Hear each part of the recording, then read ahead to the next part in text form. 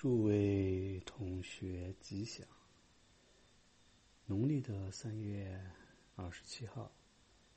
是谷雨时节。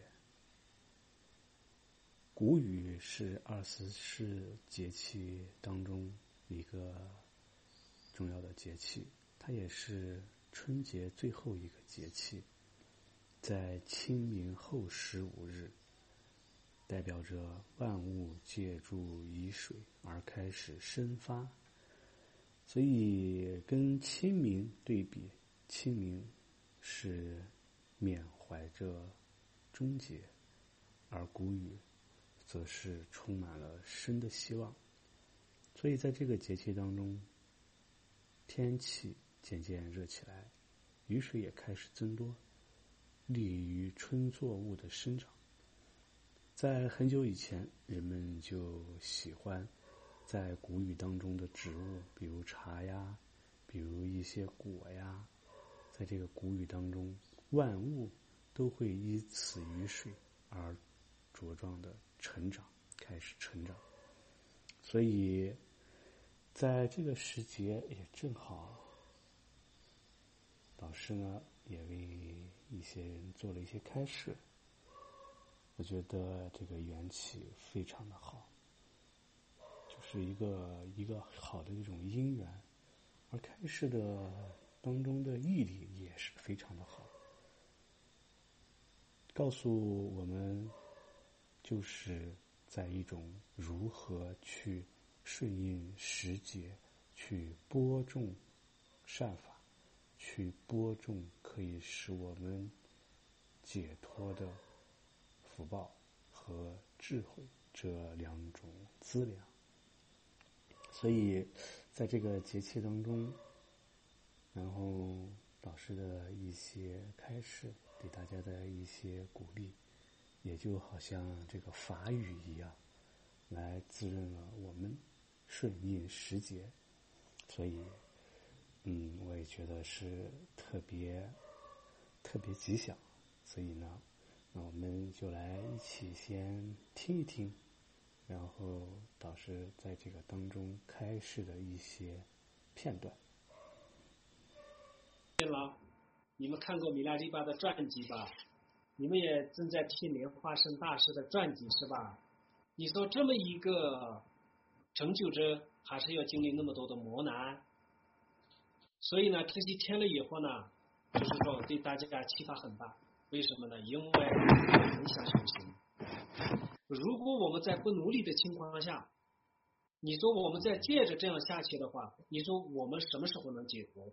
我们什么时候能可以往生西方极乐世界？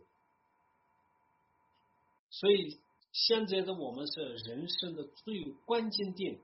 啊，也不晚也不早，就是说特别的一个关键的时候，大家一定要平静下来，静下来，思维人生难得，佛法难闻。因为我们这些生命啊，现在看起来，我们有时候看我们这个生命啊，感觉很强大，我觉得很怎么样，但实际上像我们这次得了这个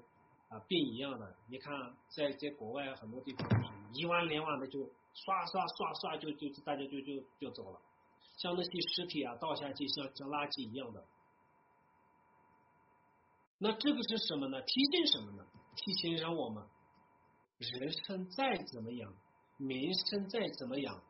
地位再怎么样，当这样的一个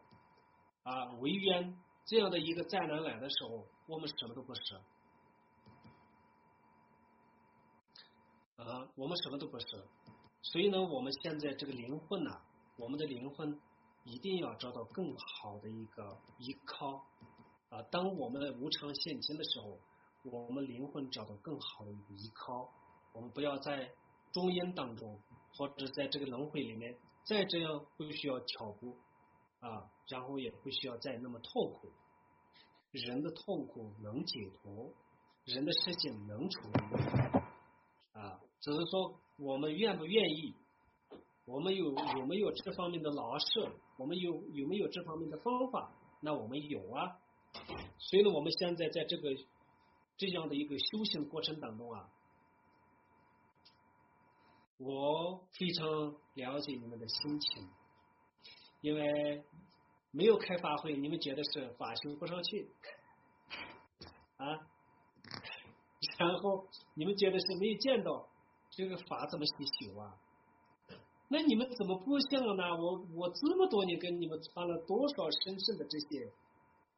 从谦心到正心的法，已经给你们讲了，所以你们现在都懂，对不对？我今天那个学生也他说我上师，我上师是跟随你啊，我跟随你，你是我的恩师啊。我跟他回答，我说弟子呀，不要那么无名吧，儒生是不能依靠的，你要依靠是依靠上师的智慧和智慧，来你要找到一个究竟的方向，这就是你是生生世世不离开上师的意思。但是依靠像你现在一样的，你依靠你这个身体，你说我永远不会死的，你永远不会死的，怎么可能啊？只是凡是如生，早晚的变成了分母，这个大家很清楚了。所以这么多年，你们辛辛苦苦的在这么艰难的一个过程当中，大家发心清净，做那么多的善事，也帮助那么多的人，也带了那些学院，大家一起学习文化佛学，我觉得是非常非常了不起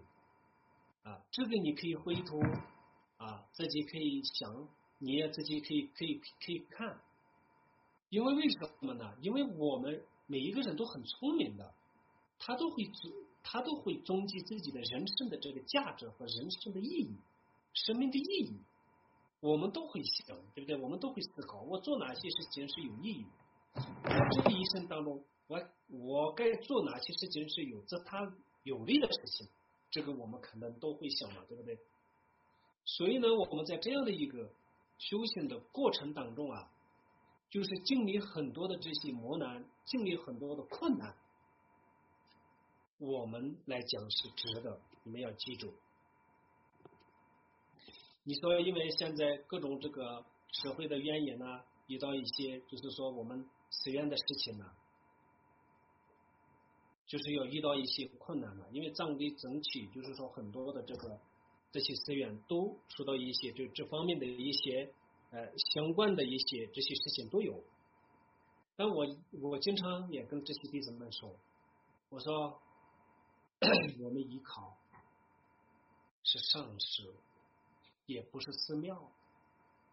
也不是别墅，也不是大经堂，也不是小经堂，我们依靠的是什么？我们依靠上师的慈悲和智慧来，我们逃离生死苦海。所以我们像汉族弟子的话，对这些事情来讲的话，都会看得开，想得明白知道。哎呀，我就是这些弟子，我就是这个汉族咱们这些我弟子，我觉得境界挺高的。哇，大家都说哎呀，上师老人家慈悲，只要是上师在，他说我们一切都是有的一切，我们以前也是这样。因为过去在这个藏传佛教里面有很多的这些高僧大德，依靠山洞里面度了无量的众生，后来就这个社会就变成了这样的一个就是说现实上的就是说各大寺庙经堂寺大或者这种的方式，也是一个创造一个环境，但是实际上呢，我们依靠的是自己的内心，依靠的是上师来成就我们一切。那我前几天跟讲，我说有时候遇到这种情况下，我说你供灯供了，我说供灯供完了，你是不是后悔了？哎呀，这个灯怎么没掉了呢？灯没掉了，是不是没有供灯？因为这个供灯供完了，这个供的永远是回不去的。我说你今天放生了，你说哎呀放生了，那些众生都走了，你说我很伤心我工作做完了，永远这些众生在我们面前等着，就这种感觉。错了，我们所做的一切的这个人类，通过这个生命，我们做出的任何的善法和功德，是永远是回不去的。永远留在你的阿拉耶里面，像供灯供完了。你说我们以前在尼泊尔菩提树下发了500个大愿，供了1000万张都所有灯啊。你说现在想想很多年过去了，你说这有功德吗？灯都供完了，人都回来了，灯都卖掉了，时间都过了。哎呀，只要是功德做了，我们的功德是永远是回不去的啊！你银行里的存款一样的，只有利息不会少，只会多，是吧？所以呢，我们一切的这个人类啊，我们一切这些做的这些善法，是永远留在你的心里，让你来世再来的时候，让你自己庄严完美，在这个世界上独一无二的，有想要什么就有什么的这么一个变成一个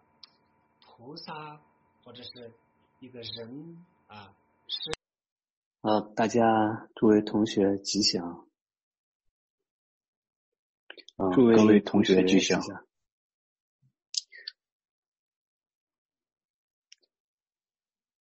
刚才我们听到的是导师上一堂课对于我们的一个开示。在这个开示当中，其实因为最近的这个情况，大家呢也对这个事情呢是有深深的体会，所以导师在这个讲解的过程当中啊，他就说到我们的这个肉身迟早会成为粉末，而且在生生世世当中也都是这样流转，自己是没有办法去找到解脱的方式，唯有遇到一个能够教导我们趋入于解脱的一个导师。所以导师也说了，说我们所依靠的解脱不是依靠经堂，也不是依靠大的这个建筑寺庙，而是依靠导师他的智慧和他教导的方法。所以呢，和一个具得正悟的导师结缘，而向他去修行，那就是我们此生可以步入于解脱，趋入于彻底的断除轮回的唯一的方法。所以我在听完导师的这个开示的时候啊，我也是在想，就是我们生生世世当中其实都流转于生死，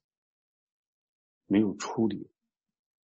有各种各样的这种因缘，我们在各种各样的事情上边所耗费的心血、钱财、世俗的事情上边，无始劫都是在这么做，但是我们没有在跟佛法相关的、跟导师这个缘分相关的地方，我们在这个上面付出的太少。如果说我们付出的多，那我们早都已经成就了。所以说在很多的一些当中，一些公案当中都讲到一些大的这些成就者，他为了度化曾经跟他有缘的一些众生，乃至于经常累世的去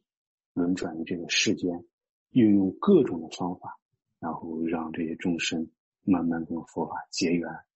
能修行的就教导以修行之法，能禅定的教导以禅定之法，然后不能修不能禅定的，那就教导以修复修废的方法，待根基成熟。所以往往我们觉得好像是这些导师需要我们的这个帮助，其实是我们需要用这种方式来创造跟佛法的因缘。因为在无始劫当中，我们创造了很多跟世俗的因缘，跟家人的因缘，所以我们才会流转于生死，流转于世间。所以我们现在能够创造这种跟导师跟佛法的这种因缘，那就会有这种意义。所以这些成就者，这些大菩萨们，他们累世的这种发愿，就是愿所有跟他有缘的众生都能够最终的解脱，为了这个愿，他们可能会累生累世的这种投身于人间而利益众生。因为对于我自己来讲，我曾经在杭州的时候，我就特别喜欢去一个非常有名的一个地方，但是游客很少，叫做三生石的地方，我也会带的人去那里。世间的人往往认为三生石好像是歌里头唱的那样，情定三生，其实不是这样的。三生石的这个公案，在我看来，真正的就是一位成就者，他如何用三世来度化和他有缘的一个众生，有缘的一个朋友，而这个人肯定是过去跟他有很甚深的因缘，所以他才会用三生来度化。所以我为什么要为大家来一起来说这个公案呢？因为我觉得我们跟导师的这种缘分很特殊，也很舒适，我们也代表着我们跟佛法的这种缘分。所以说在这种缘分当中，我们可能不知道自己也许觉得就是一个偶然。所以说这个公案的话，我觉得可能会给大家一些启发，因为它是一个非常很真实的一件事情。这个三生石的这个公案呢，它是宋朝的大诗人苏东坡他曾经写的一则叫做《僧元泽传》，意思就是元泽和尚传。因为这个故事是发生在唐朝，离宋朝元代不远，而且苏东坡也是一个很严谨的人，所以他把这个说的这个故事的话，应该是可参考性啊，那是非常强的。这个大意是什么呢？就是说在唐朝的时候，有一个叫富家子弟啊，叫李渊，因为他父亲啊在变乱当中死去，因此他就体感到人生的无常，所以发誓不做官，不娶妻，不成家，不吃酒肉，并且呢把自己所有的家产呀全部都捐给了当地的一个叫做惠林寺，自己所有的家产全部捐到惠林寺，然后自己就住在寺庙里头当净人，在那里头修行。这个寺庙的住持呢叫做元泽禅师，他呢对把这个寺庙呢就是这个住持的特别的好，而且呢元泽禅师还懂音乐，于是呢李渊就和他成为了一个好朋友，经常坐在一起谈心，一谈就是一整天，谈法论道，也不知道他们在说什么。有一天呢，他们相约呀，一起去游四川的青城山和峨眉山。这个李渊呢，他想走水路，从湖北沿江而上。元泽呢，则主张由陆路，由长安，然后进蜀道，然后入川。李渊不同意，然后呢，说了半天也不同意。元泽只好依了他，就感叹地说：“哎呀，一个人的命运啊，真的是由不得自己啊。”所以我们在看这个的时候，你看这个李渊，他作为一个应该是一个富家之后，名门之后，他也是从这种家族的变乱、亲人的离世当中产生了这个无常之心，然后呢散尽家财，他不是乱散，散在这个庙里头。因为这个因缘，我们常讲人一生当中除了命重要就是钱重要，说个不好听的，最执着的就是命和钱。当你把这个执着放在哪里，那你就对哪里其实有一个很深的连接。你把这个执着放在佛法上，你就会跟佛法产生一种很深的连接。也因为这个事情，李渊他就跟元泽和尚然后有这么个因缘。然后呢当时呢他们就一起走水路啊，走到那个南浦的时候，船靠在岸边，然后看到了一个身穿那个花锦缎衣裤的一个妇人正在河边取水。这个时候元泽禅师看着以后就流下泪来，就说：“哎呀，对李渊说，我不愿意走水路，就是怕见到他呀。”李渊就吃惊的问说：“为什么？”他说：“这个人姓王，我注定要做他的儿子，因为我不肯来，所以他已经怀孕3年还生不下来，现在既然遇到了，那我就不能逃避。现在就请你用，说是我现在在这个当中的话，我肯定就要去投生了，就要去转世了，然后你就帮我念念经吧。等到3天以后，然后帮我我圆寂3天以后，然后你来王家来看我，我会以一笑来做证明，而且13年之后的这个中秋夜，你也要来到杭州的天竺寺外，我们一定要来见上你。然后呢，这个李渊听完就非常的悲痛和后悔，一方面的话为这个禅师洗沐浴更衣，然后到了黄昏的时候这个元泽和尚他就作画，结果呢，在河边的那个妇人呢，随后的话也就生出了一个男婴。等到3天以后呢，这个李渊去看这个婴儿的时候，这个婴儿见到这个李渊，果真就笑了一下，然后李渊就把这个告诉了这个王氏。王家这个人的话应该也不穷，然后说这个是这个僧人的投胎转世，然后王家就出钱把李渊呢就埋葬在了这个山下，然后好像说是这个投为他的这个孩子好像也没过多久，这个孩子应该就夭折了。然后这个时候这个李渊他这个事情他也没有这个心思去游山去玩水了，就回到了这个慧林寺，把寺里头的徒弟这个时候才说，原来元泽禅师早都已经写好了遗书了，就寺里头的事情全部都安排好了。等到这个过了13年以后，这个李渊从这个洛阳来到了杭州西湖的天竺寺的时候，他就去补这个元泽和尚的这个约定。然后到了这个寺庙外头呢，没见到这个元泽和尚，然后呢也没见到他的这个转世，然后他就坐在一块石头上，然后呢就在那里突然就听到那个河边呢有一个牧童，然后呢他拍着这个牛角就开始说这个歌，唱的这个歌声，他意思就是说是，他说我是过去是我们这个过去那个他这个原文是这样的，我这个原的这个诗读一下，叫什么？三生石上旧经破，赏月宁分莫要论，惭愧情人远相访，此生虽异性藏存。翻译过来是什么意思？他说我是过去世3世当中往昔的人的这个我们的魂魄，我们在一起赏分明月的往事早已经过去了，惭愧让你这个有情的人这么远来探访我，我的身体虽然变了，但是心性不变。这个时候李渊听完以后知道是过去的这个故人元泽和尚，就忍不住倒问，他说你是泽公吗？就是元泽吗？你还好吗？牧童就说哎呀，他说大概意思就是牧童又给他回了一句，他说身前身后事茫茫，欲化姻缘恐断肠，吴越山川已寻遍，回却烟吊上瞿塘。然后这个说完以后意思就是应了他了，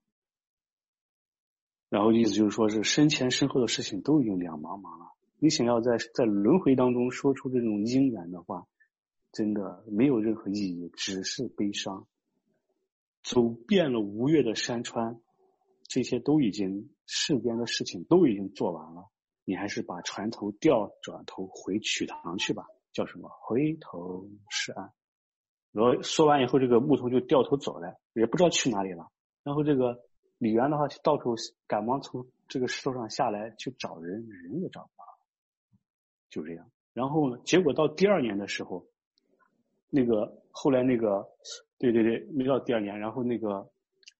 去寻找不着，然后他也就觉得就该回去了，就了。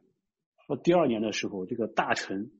李德裕启奏皇上，他推荐李渊是忠臣的儿子，而且又很孝顺，说想要去请这个皇上重新重用他为官。这个时候的话，皇帝的话就封李渊为谏议大夫。这个时候李渊早都已经彻悟了，然后看破世间，不肯就职。随后的话他就一直在那个寺庙当中活到80岁。所以这个故事呢，这个公案呢，他是说的是什么？原则和尚，原则禅师，他是个开悟者，他要是不开悟，他根本就没有办法把握自己的生死。但是因为他跟这个李元的这种宿世的因缘，他真的用3生来度化他，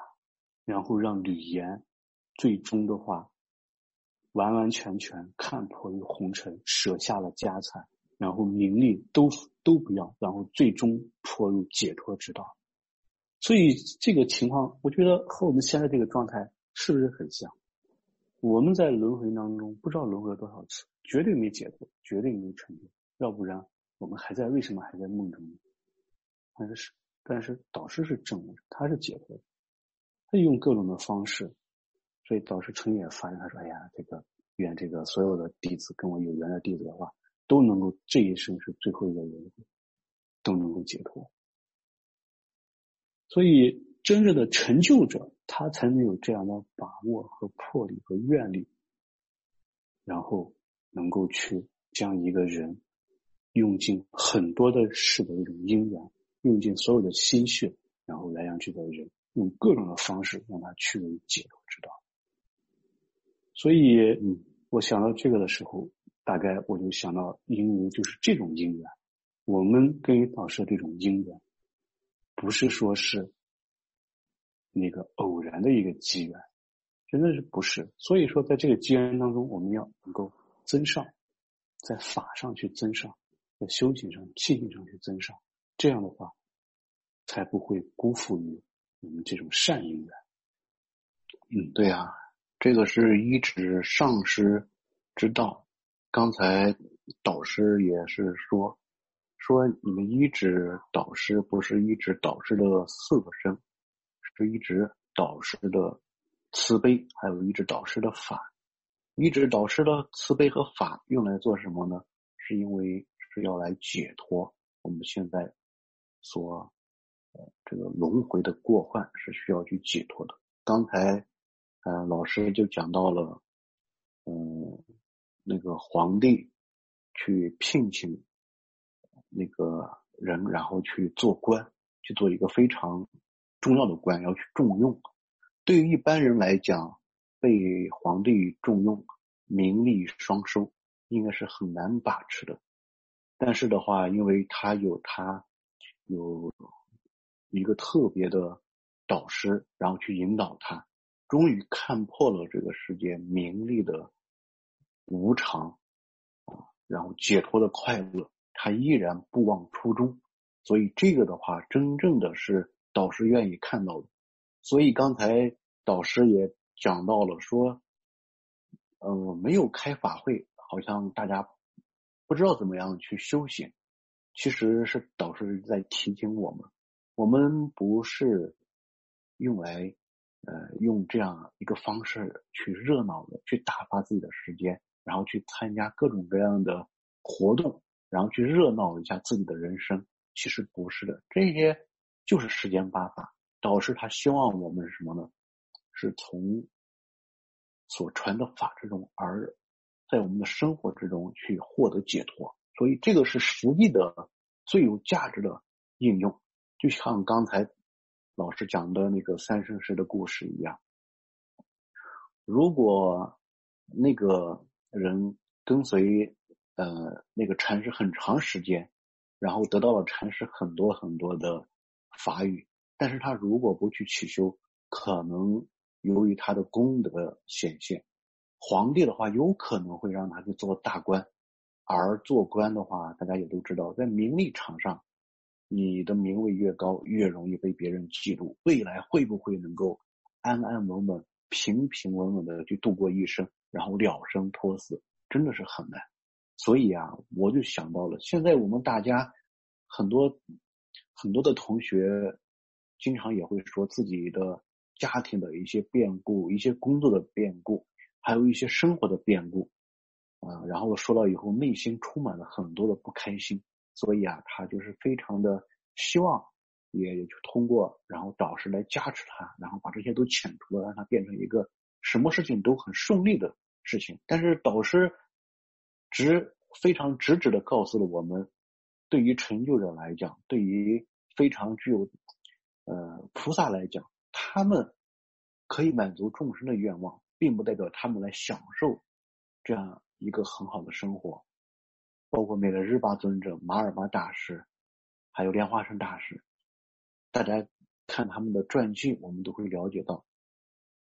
他们的一生可能，如果说他从功德上来讲，他们的功德是超越了我们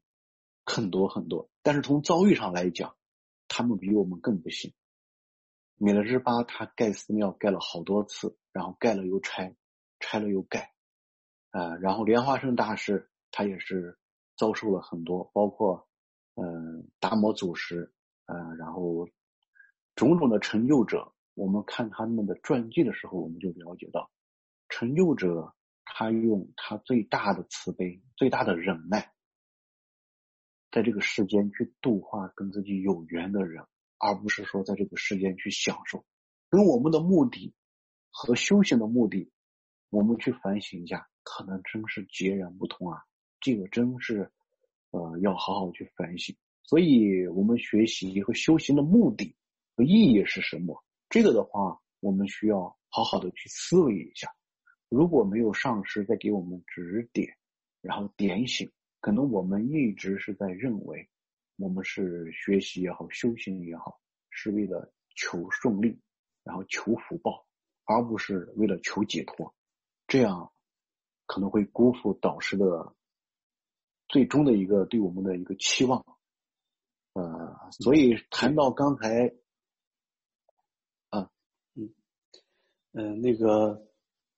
所以在之前的那个三生石的公案当中，我们可以看得出，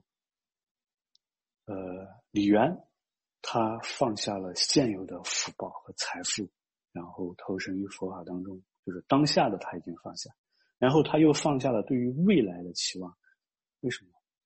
国王去聘用他，就是代表他未来前程会光明，他也放下了。所以他用这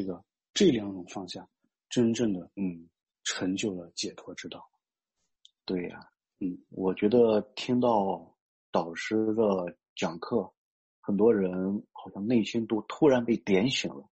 这种点醒的感觉让很多人忽然的话就是豁然开朗，如俯视重担。这种状态，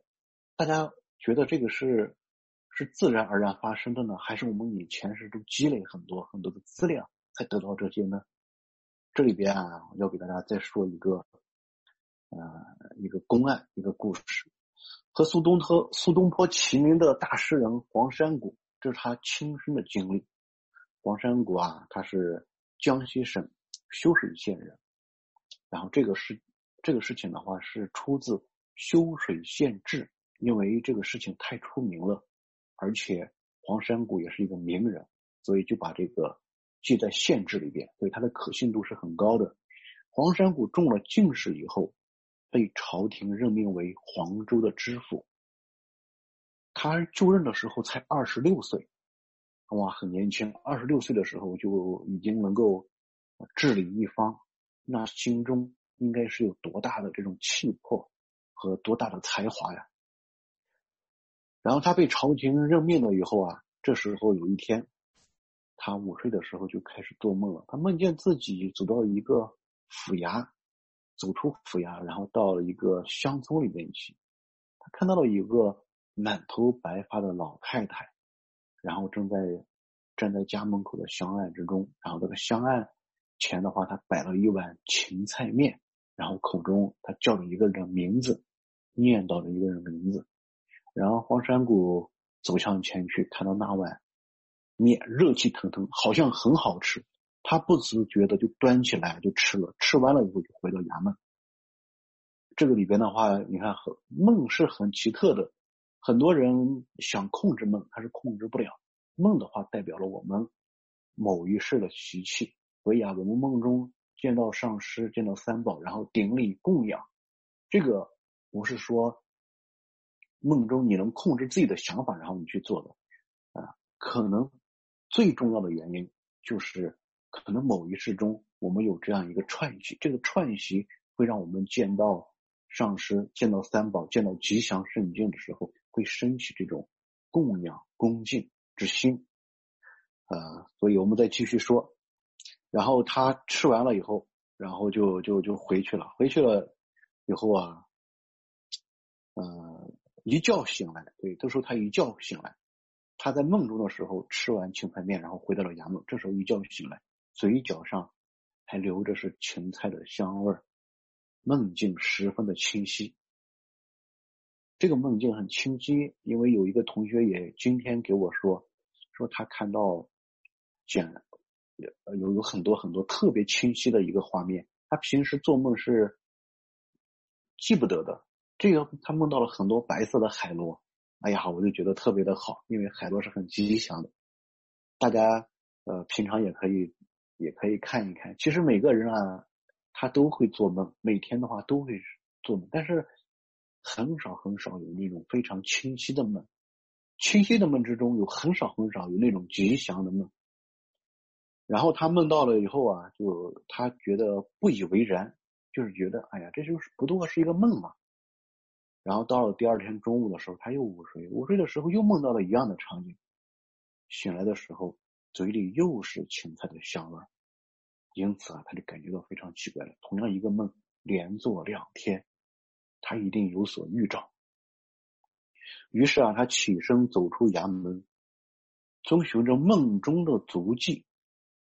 然后走呀，一直走到了一个老太婆的家门外。然后他敲门进去，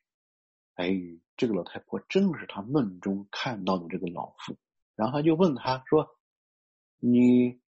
有没有摆面在门外边啊，喊人去吃面的事情？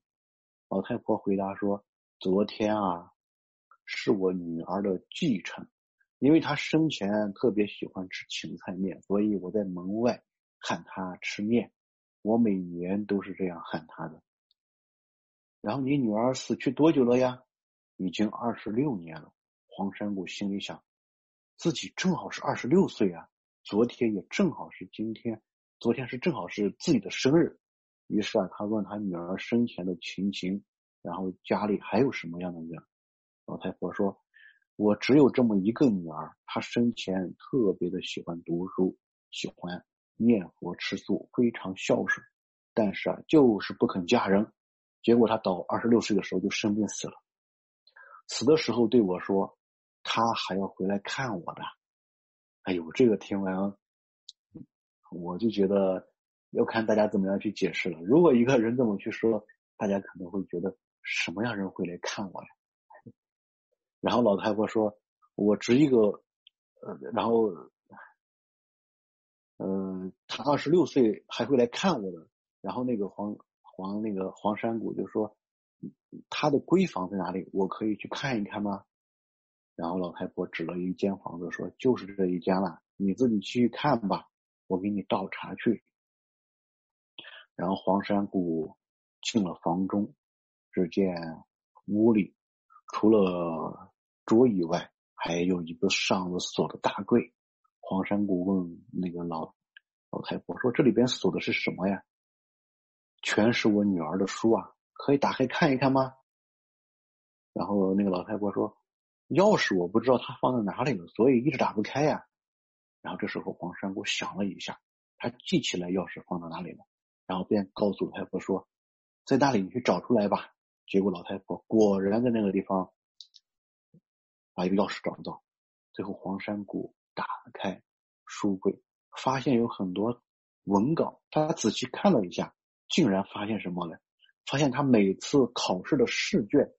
写的文章竟然全在里边，而且一字不差。黄山谷这时候才完完全全的明白，他也回到前生的老家，而这个老太婆啊，就是他前生的母亲。老家只剩下他孤独一个人了。于是啊，黄山谷跪拜在地上，说自己啊就是他女儿的转世，他愿意认她为母，然后带到府衙里为他养老送终。后来啊，黄山谷在他的衙门的后院植了执竹一丛，然后建了一个亭。这个亭子的话命名叫做滴翠轩，亭中有黄山谷，它的石碑刻像，它字题赞曰：四僧有发，四俗脱尘，做梦中梦，悟身外身。为他自己的转世写了这个感想。后来啊，清朝的诗人袁枚读到这个故事以后，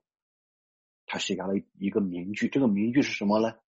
叫书到今生读已迟。这个意思是什么？就是说黄山谷这样大文豪，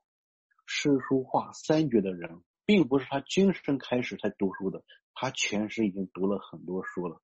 所以啊，我们现在所做的任何事情，如果我们相信有来生，我们是在给后边在做积功德。如果我们不相信有来生，我们只是让自己当下可能会过得更好一点，过得更健康。所以我自己觉得很多人他会一直在纠结到底有没有来生。其实的话，就从一个人的习气来讲，我们不用去讲来生，我们可以把它当成一个故事来看。但是我们要相信，我们所做过的所有的事情，你的所有动过的善念，它都会影响我们后边明天大后天还有所有的心态。所以这一次导师给大家讲完开示以后，很多人的心豁然开朗，因为他一直在被这个事情，被自己的被种种的这个世界啊，这个现象的种种的不如法不灾这种不舒服，这种灾难，这种情况他不理解。但是法师导师讲完以后啊，很多人开始就为什么就容易就豁然开朗了呢？就说明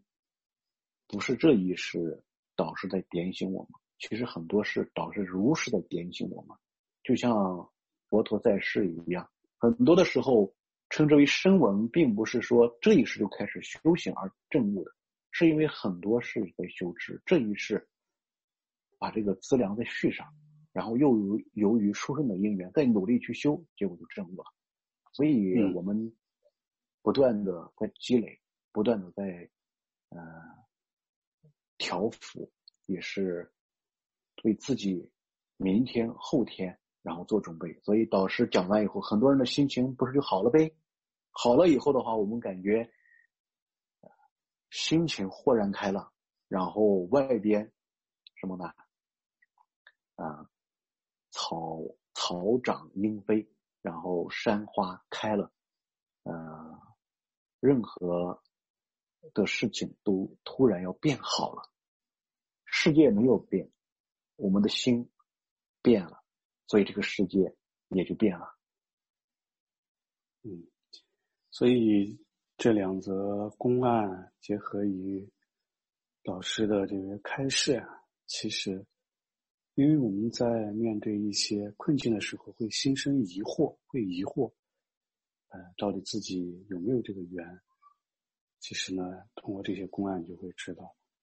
我们的根据佛法的这个因缘叫做什么？未生善令生，已生善令增长。我们有这样的一个善缘，就是不要有这种疑惑，然后如是的去增长。这样的话，慢慢就绝对会去入解脱之道。因为一个因缘，它不可能就是很清淡的，我们在一起这种缘分，不可能就是说一个很轻的一个缘分。如果说在这个当中呢，为什么说导师会要给大家开示一下呀？就是在你这个疑惑的时候，你要想起我们看不到的这种因缘，也许还是无始劫当中很多次累积，现在有这么一个果。所以根据佛法的这种因缘，根据导师这种因缘，要让它慢慢的去增长，这样的话最终就可以解脱。对呀，所以最重要的是什么呢？我觉得大家没有一个人说自己没有烦恼，我觉得很不现实。也没有，我觉得很多人说我完全信心，我完全的话没有疑惑。我觉得我也不敢相信大家会这么去说肯定你们也不会去相信自己会这样。但是我们有烦恼也好，有疑惑也好，我们重要的是什么呢？重要的是能够稳定的去一直教研，然后稳定的去听课，在我们有疑惑的时候，有导师去给我们解答自己的疑惑，来调服自己的内心，这就可以了。所以这个里边啊，我并不是说大家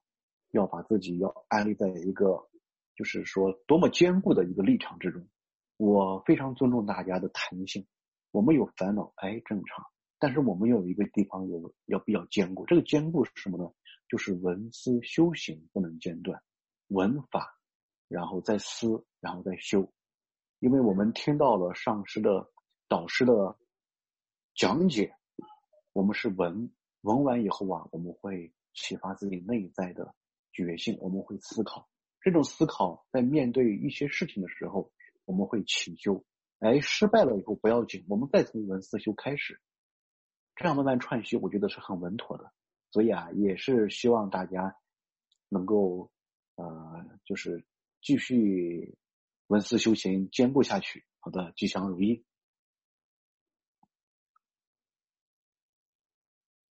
今天的话，我们对于上师讲课的，对于导师讲课的一些要点，我们做了一些非常浅的一些阐述，因为有很多的要点特别的深奥。比如说讲到了弥勒日巴尊者的这种苦行，然后上师他也是在讲，我们是更重要的是培资粮，这种资粮是我们成就的根本。如果没有资粮，我们修行会就是说怎么样修行，怎么样去努力去闻思修行，它也很少有收获。但是啊，在关键的时候，如果我们能够从现实中去起修，然后从现实中觉悟，这样的话已经是在实修了。而且还有很多的要点啊，我们会在后边会逐步阐述。所以啊，希望大家然后不要是仅仅停留在听的角度，也希望大家自己通过自己的角度，然后去自我教育，然后自我反省，然后自我成长，这是非常重要的。好，我们今天就讲到这里。好，大家